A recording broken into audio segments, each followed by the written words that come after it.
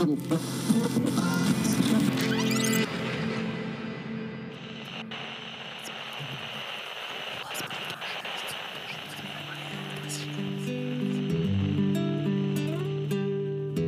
to the Canid Project Podcast.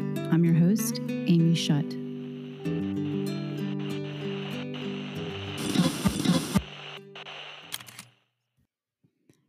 Hey everybody, Happy New Year.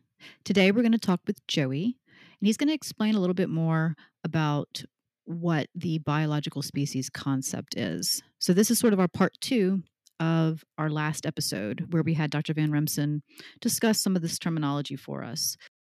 So Joey thought it would be a good idea to discuss a couple of the species frameworks from which many biologists work from. So in his case, it's called the biological species concept, and I'll let him explain that. Here we go.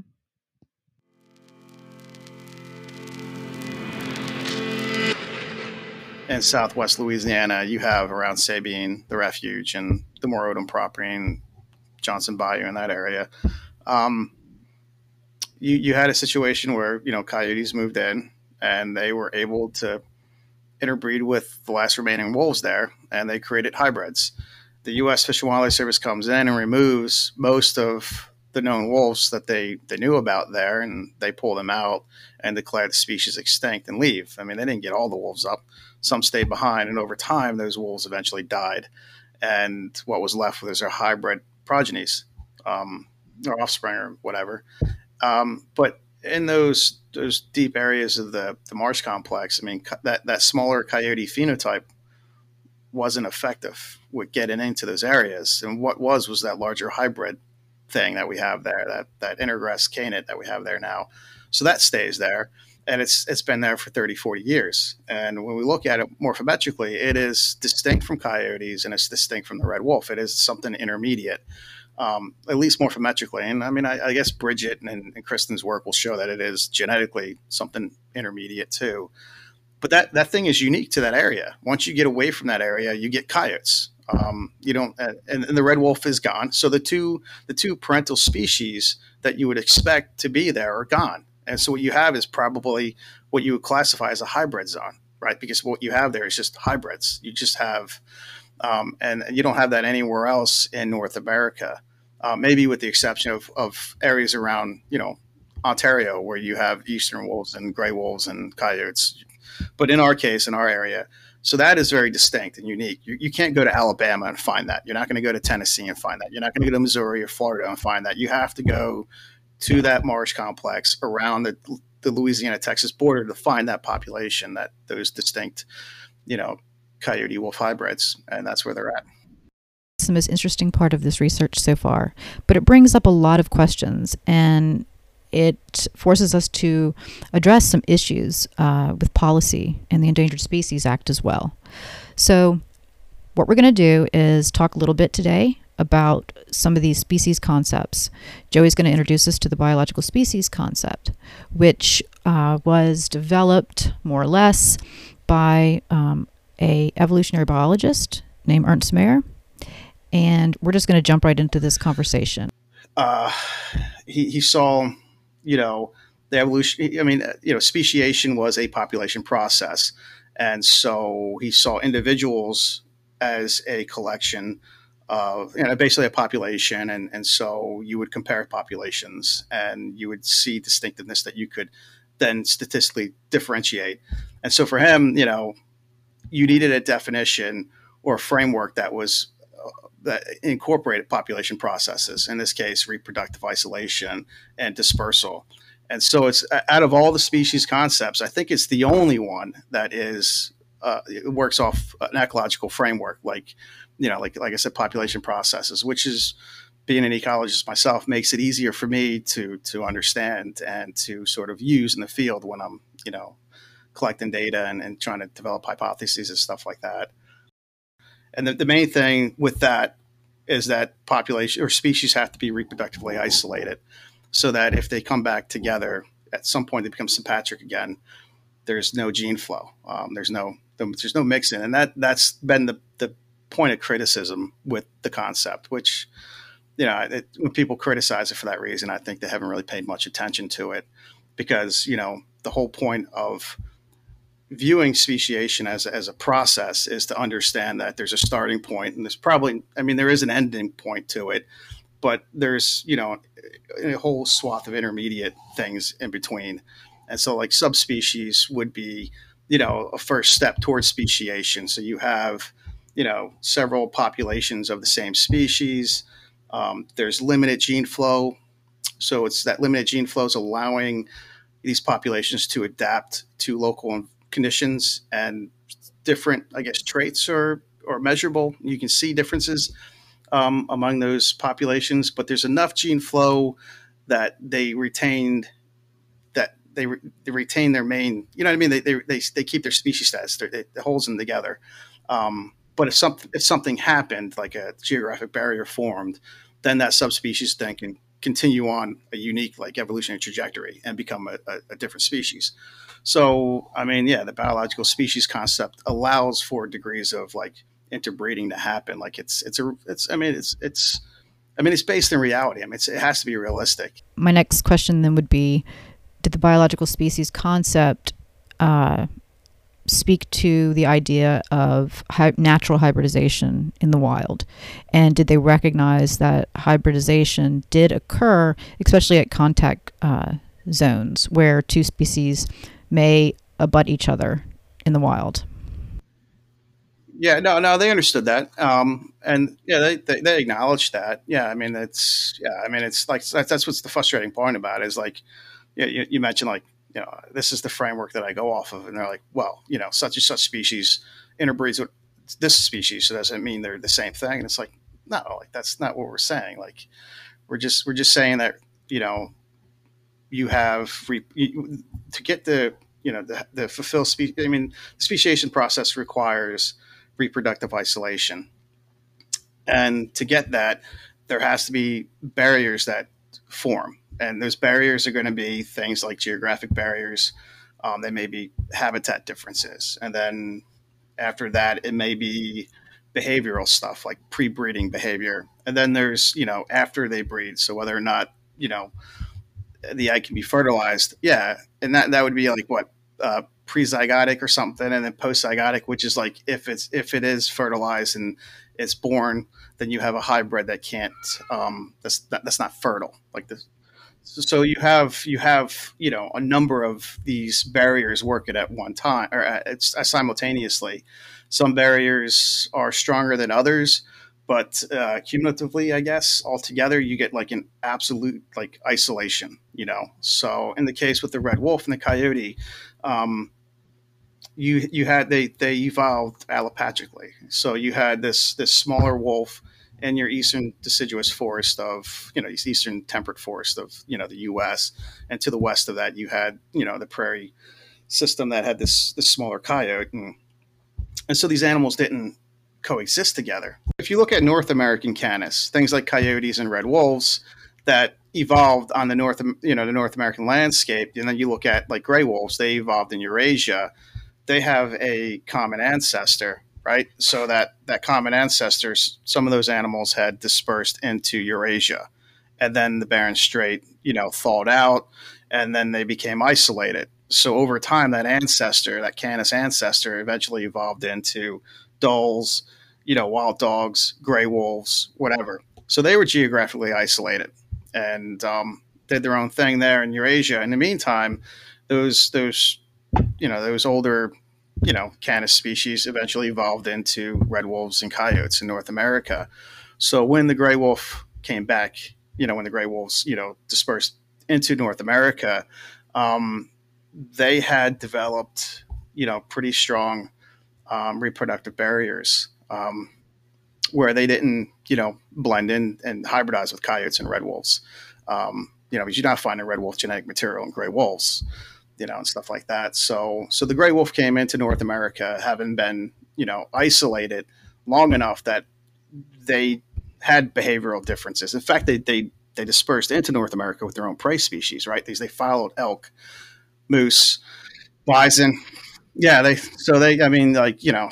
follow. So you had a massive migration of of fauna coming across, into North America. And so gray wolves came in with them, whereas red wolves is specialized on white-tailed deer, which are North American ungulate. And so those different ecological differences, sort of helped maintain. But again, the gray wolf never pushed into temperate forest of the southeast and the mid-Atlantic, so they weren't sympatric with red wolves. And at that time, the coyote its range was contracting to just the western and central areas of the U.S., Mexico, and Canada. Okay, so at this time, we have the gray wolf moving in to North America. We have had much larger canid species in the United States up until that point. Everybody knows about the dire wolf. Take us from that point, from the dire wolf. What happened? And so as that lineage got bigger, it opened up a niche for a smaller Canis to come in. And that's where Canis latrans pops in. And there's such a difference between the dire wolf and the early Pleistocene coyote, which would be a little bit bigger than our normal or modern coyotes. There was a gap there. And at that time, the red wolf started emerging into that gap. He started to fill that gap. And around that time, that's when the dire wolf went extinct and the gray wolves are moving in. And then you see the coyote retreat out of our eastern forest. And then the red wolf pops in and becomes the predominant Canis species. And so it began competing with coyotes in the eastern forest probably, and we had a limited prey base. We didn't have you don't have that large diversity of ungulates in our eastern forest like you do out west. You don't have mule deer, white-tailed deer, pronghorns, bison, elk. You just have white-tailed deer, and then at higher elevations you'll have elk, and then you had bison in some other areas. But for the most part, I mean, they're competing over white-tailed deer. But at the same time, you had this gray wolf come in, and it's now competing with the coyote. And the coyote doesn't hybridize with gray wolves. We're just not seeing that. And so what's happening, and you can see this with the fossil record, because you start to see coyotes decrease in size as these gray wolves move in, because they're competing for the same prey base. And so the coyote has really, two options. It either goes extinct or it switches to something else, and it modifies over time. The populations do, because it's moving away from preying on ungulates. Probably it's shifting more towards ground squirrels, hares and rabbits, and probably to a lesser extent white-tailed deer and stuff like that. You see a drop. They go from averaging 45 pounds or 50 pounds. They start to maybe 40, 45. They go down to 20, 25 pounds over time and become smaller. Obviously, because there's no gray wolves in our eastern forests. There's just red wolves. Red wolves and coyotes can't coexist because they're competing for the same limited prey base, and because they can hybridize. The red wolves cannot tolerate having coyotes in their territories like gray wolves can. Gray wolves can have coyotes hanging around, their territories and snacking on some of their carcasses, and they can run them off. And red wolves can't do that because coyotes can breed with their offspring. So they just cannot tolerate these animals in their territories. You start to see these populations, sort of assort themselves on the landscape. You see red wolves in our eastern temperate forest. And then, like I said, in our Midwest prairie system, you get gray wolves and coyotes as the two Canis species. They're allopatric. So there's no, but there is along that prairie eastern forest transition zone is probably where their contact zone is. Before you go on, I have to ask you to explain allopatric and sympatric so that people who don't have that background, they know what we're talking about, if you don't mind. Yeah, when I say sympatric, it means two species co-occur in the same time and in the same area. So right now I'm in New Jersey. So raccoons, coyotes, and white-tailed deer are sympatric because at this moment, as I'm talking to you, they're out there outside my window, existing, co-occurring in the woods, interacting with each other. Allopatric would be, lions and tigers, in Africa and Asia, and bobcats here in New Jersey are allopatric. They're alive at the same time, but they don't exist geographically. They don't overlap. They're completely separated. They don't come in contact with each other. So that's allopatric. So that's what I'm saying here. Red wolves were in eastern temperate forests with no gray wolves, no coyotes. They were there by themselves. And gray wolves and coyotes are in the Midwestern prairie system and out west and in other areas of North America. But we're talking about where they would butt up in the contact zone in Texas, Missouri, Oklahoma, Kansas, in that area. So yeah, that contact zone. I don't know how the breadth of it, like how big it is, how wide it is, the extent of it. I don't know, but I mean, so yeah. So this is going back to your reproductive isolation and what type of barriers there are. This is your first barrier. There's a geographic barrier where coyotes and gray wolves aren't pushing into our eastern forests. And since they're not doing that, your red wolves that are in North Carolina, that are in Tennessee, that are in Alabama, they're not encountering gray wolves. They're not encountering coyotes. So that the only barrier that's working right now, that's absolute total isolation, is distance. But your red wolves that are in Texas and Louisiana and Missouri and parts of Oklahoma, those areas are in contact with coyotes and gray wolves. So the question is okay, the geographic barrier is not there. Then what else is working? Well, in that case, it might be habitat preferences. In that case, even if they are sympatric or co-occurring, they might be selecting for different types of habitat. And if they do come in contact with each other, there may be other types of behaviors that may facilitate like discrimination. Like I said, like in our case, it may be that they are interested with each other. And so when they try to run with each other, they feed on different things. Maybe coyotes can't hunt elk, or deer or whatever. So they can't really, work with the wolf species. And so they just, and that's what we see with red wolves when they try to pair out with coyotes. They just, some of them just behaviorally, they can't make it work, for whatever reason. There's enough difference in their ecological needs that it's expressed in their behavior, and they just aren't compatible, and so they can't really engage. And since they can't engage, they can't mate. But sometimes they can, which is where you get some limited amount of hybridization. In the case of gray wolves and coyotes, I mean, they're just completely isolated. I mean, the only way you can create a gray wolf coyote hybrid is in captivity. I mean, that Meach paper that came out, 5-6 years ago. I mean, they took 9 or 10 female coyotes and they artificially inseminated them with gray wolf semen. And then out of the 9 pregnancies, only one came to term or whatever. Everything else was stillborn births. And so there's clearly real barriers there. And so that, and that's not even hybridization, that's genetic engineering. It's not even natural. I mean, you got to strap a coyote down and anesthetize it and then artificially inseminate. That's not hybridization. That's genetic engineering. That's like taking jellyfish genes and insert it in a mouse and make it glow. And it's somewhat the same way with red wolves and coyotes. I mean, we didn't have natural hybridization. And I don't think, based on what we know with the historic and fossil record, is there wasn't a big hybrid zone. I mean, it's hard to find those samples that would indicate there was that mixture in these regions of the country.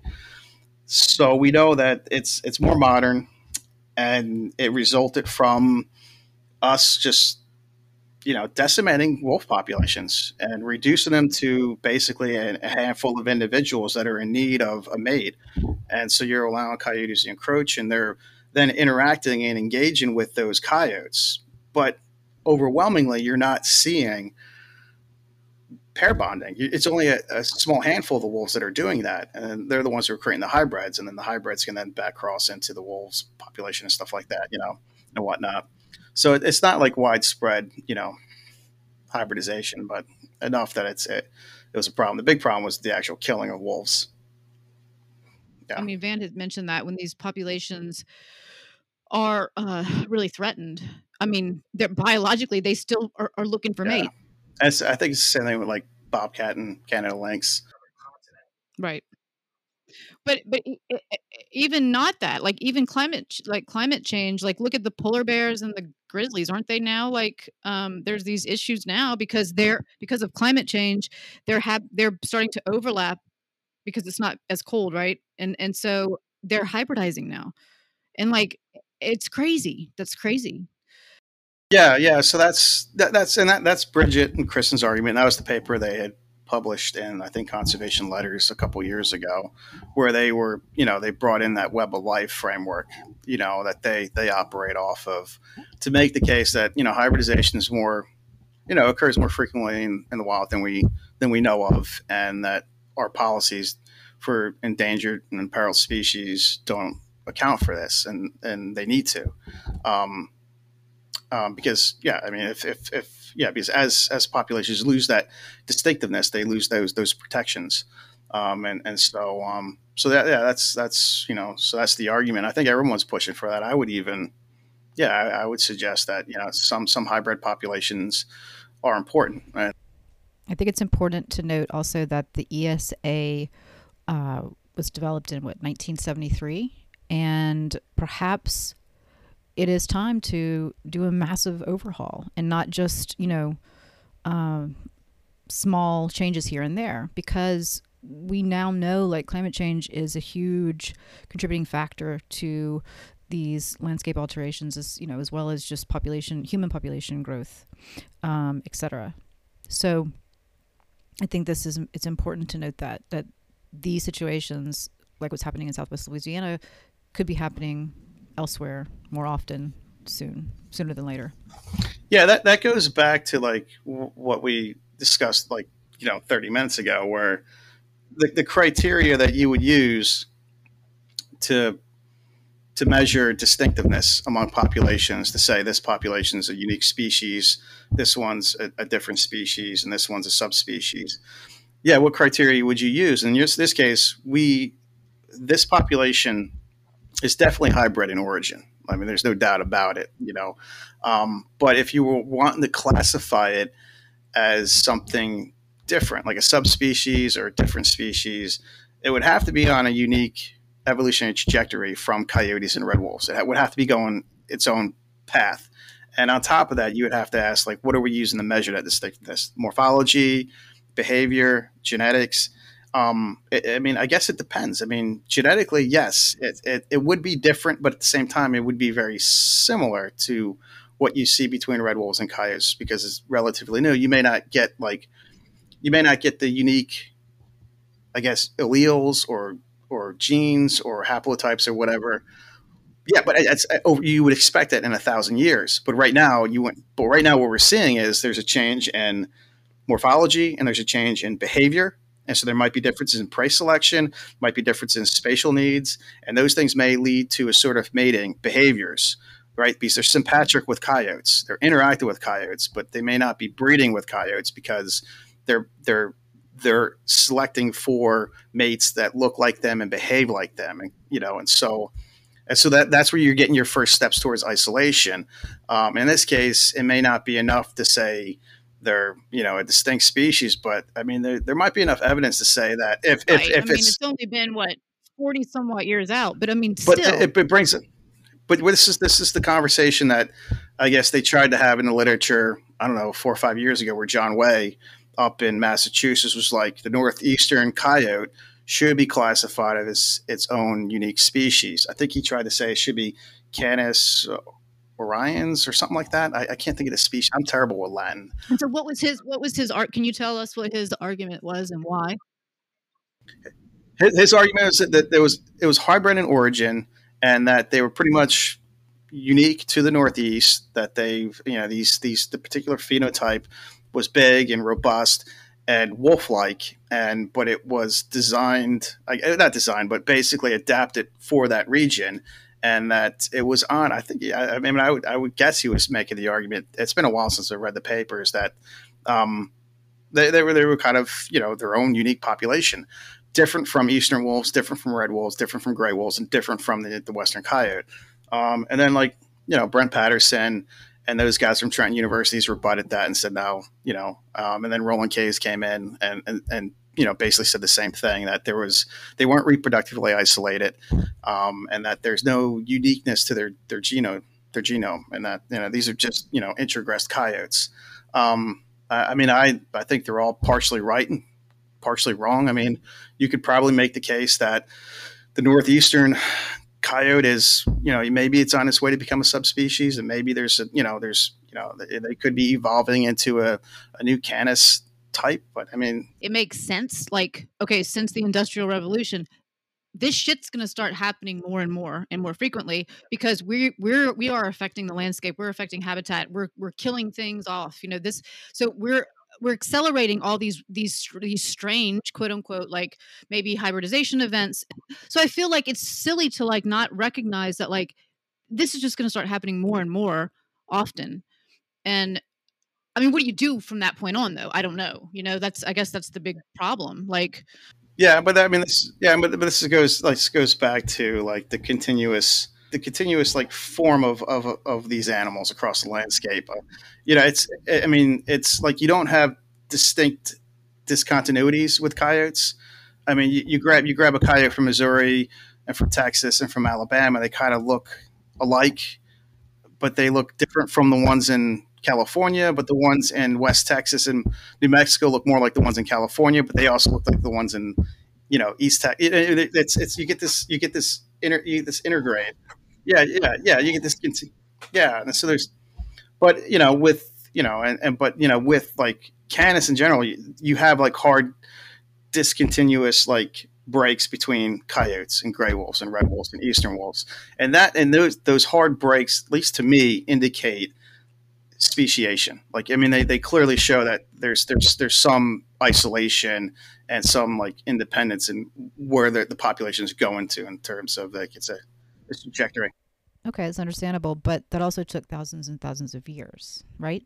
Yes, but in this case, what John would be arguing is, in this case, the hybridization is like steroids, man. Like it's just like kicked in, and this small thing just got big, and now it's like here, and I get his argument, and and I mean, cool. I mean, I wouldn't make the same argument for our animals down there in Louisiana.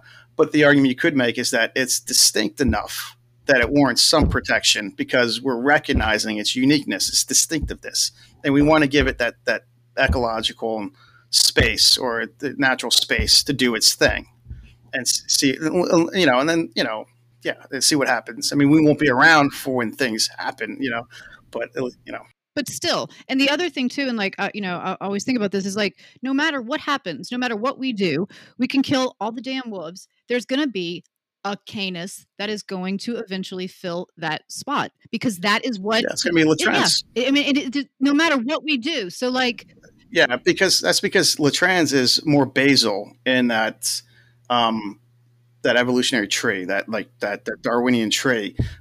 So yeah, I mean, Canis latrans has a really important, like, yes, it's the foundation for wolves. Right. I mean, you have Canis rufus, Canis lycaon, and then you have lupus. And so if we were to wipe these Canis species out, I mean, coyotes would fill those niches, and over tens of thousands, maybe hundreds of thousands of years, would evolve into larger wolf-like species. They would fill those gaps.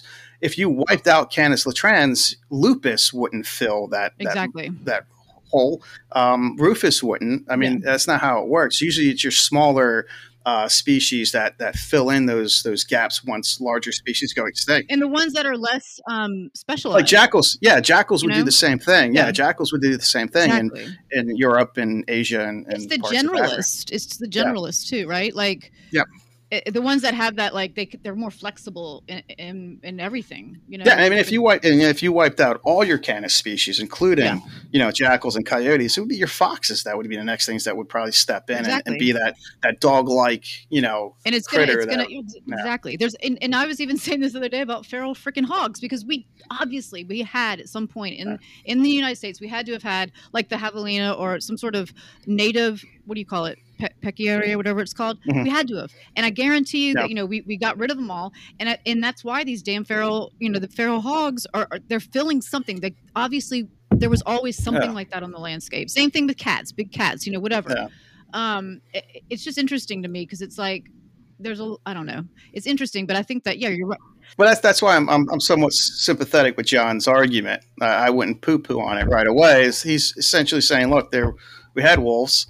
They're gone. Right. And this thing moved in, and it's occupying its space, and it's very more wolf. And it's kind of I think he's what made the point. It's like, we call these wolf like coyotes, but why don't we call them Right. coyote like wolves? Like, what's the other side of the coin? Like, it's the and so Right. I thought he made some interesting comments, but at the same time, the rebuttals to it from Brent's lab and from Roland's lab were not incorrect, saying like, look, these things are still connected with other Western populations, and there's still gene flow, and they're still coyotes. Like, they're not a separate species, and and their origins Mhm. through hybridization. Anyway, I would have to go back and review the papers again, but like I said, I mean, I was on the sidelines just enjoying the conversation. Yeah. I don't think either side was completely right. I don't think either side was completely wrong. Well, But it's tricky. It's so yeah, tricky, right? yeah, because I mean, I mean, if you look at the big picture, you have you have this massive expansion geographically of this Canis species. It's ranging from Alaska all the way over to New Brunswick. I think New Brunswick's like Prince mhm. Edward Island, that area in the eastern end of Canada, Yeah. Yeah. down at Central America. Like, you don't think they're going to have subpopulation, subspecies? And over time, there's going to be enough isolation Of that, course. I mean, you look at the Right. gray wolf. The gray wolf came in and then had an early settlement stage, became isolated, and then had maybe a second. Maybe there wasn't a second migration act, but anyway, you have this really distinct subspecies in the Mexican gray wolf that is different Right. from the other subspecies, the other the regional Yeah. populations, enough that it is actually, even people like Roland, like Bob Wayne, who I don't think believe in subspecies, will say, look, if there is a subspecies, this frigging thing like fits that criteria. Like, that's how Yeah. distinct that wolf population is, down there.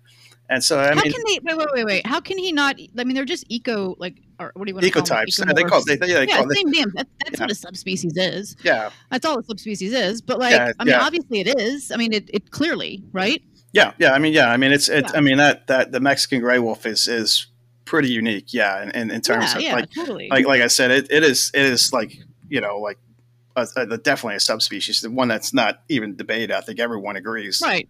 Right. Um, so yeah, I mean, so now our research is showing that if you, I mean, so like what I think Nowak was the last guy to look Mhm.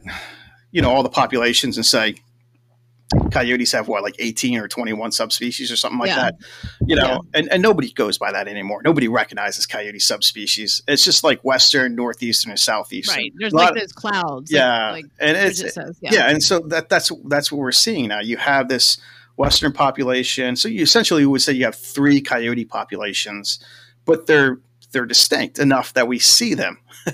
We're detecting that. So we have Right. Right. and so like there's some evidence that John might be right, that what's in the Northeast has got its own trajectory, but at the same time, like I said, Brent's lab and Roland are probably correct in saying that, well, they're not species right now. They're not even subspecies. Like, they're just ecomorphs or whatever. So when John was when he was arguing this, was he trying to get protection for them, or was he just Oh yeah, trying to yeah. John's been a big okay. advocate. Yeah, that's Okay. why. That's when that's his thing. Yeah, So did he really want them to be designated as a species? he made that separate case. species? Yeah, he's made that. I mean, yeah, Okay, he did. Okay. I'll send you those Okay, so papers. full on. Yeah, Yeah. he even offered a scientific name. So I mean, he's got. I mean, so like 200 years from now, like if they're like, yeah, these things are unique, we got to give it a species name. They're gonna have to go back to John's paper, in Canaan News or whatever it was, and they're like, this guy's got dibs on the, like, he bought the domain, Yeah. like he's got the Right. One more question. So, what do you think about? I'll just. This is kind of like a tangent, but I'm curious. Yeah, I mean, we What do went you way feel off on. I know. That's all But good. what do you feel about this? Because I haven't asked you. What do you feel about this wolf delisting?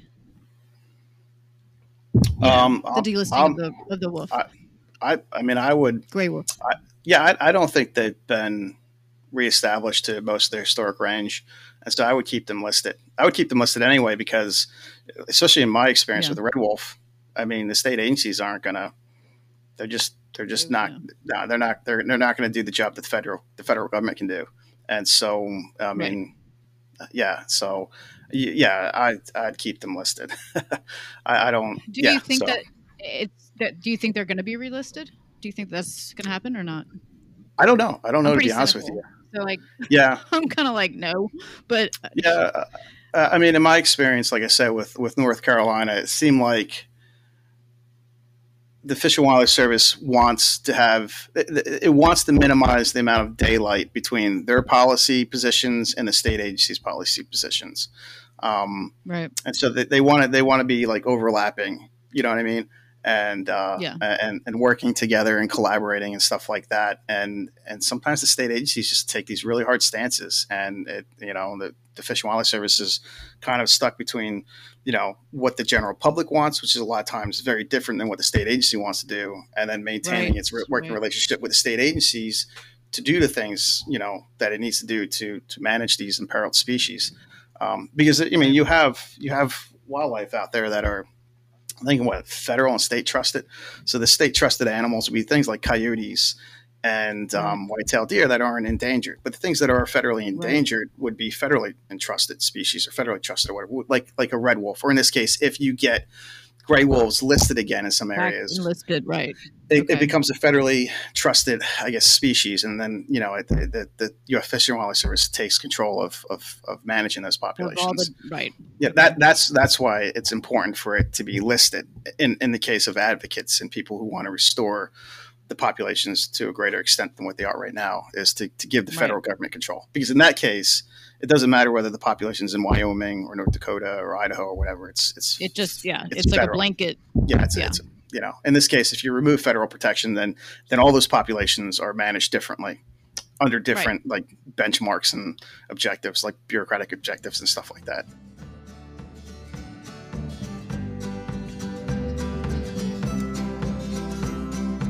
Man, if I were a billionaire, what I would do with my money, like I think about the land that I would buy up. I'd if you gave me $1 billion, I'd do a ton of dumb stuff. Like I like I told you, I'd get the A-team together and then go steal a nuclear sub from the Chinese, or I'd put a laser on the moon and extort more money from the governments of the. Stop! Don't say it. I'd buy an island and train ninjas, something like that. I would buy an island, but I don't think I would train ninjas. But yeah, no, I feel you on that. Thanks for joining us for the Canid Project podcast. Please visit our website at thecanidproject.com and make sure to have a look at the show notes for more information on how you can contribute to our 501c3 nonprofit organization. Thanks so much. Till next time. I mean, that's what's so frustrating about conservation in this country, is that it's like the most like deplorable people are the bad. Like, I feel like red wolves deserve better bad guys. Like, the main obstacle for this decline was basically a real estate suburbanite who works for his dad. It was the like it's never like some like badass like James Bond villain that has like I said, like a base full of mercenaries and ninjas.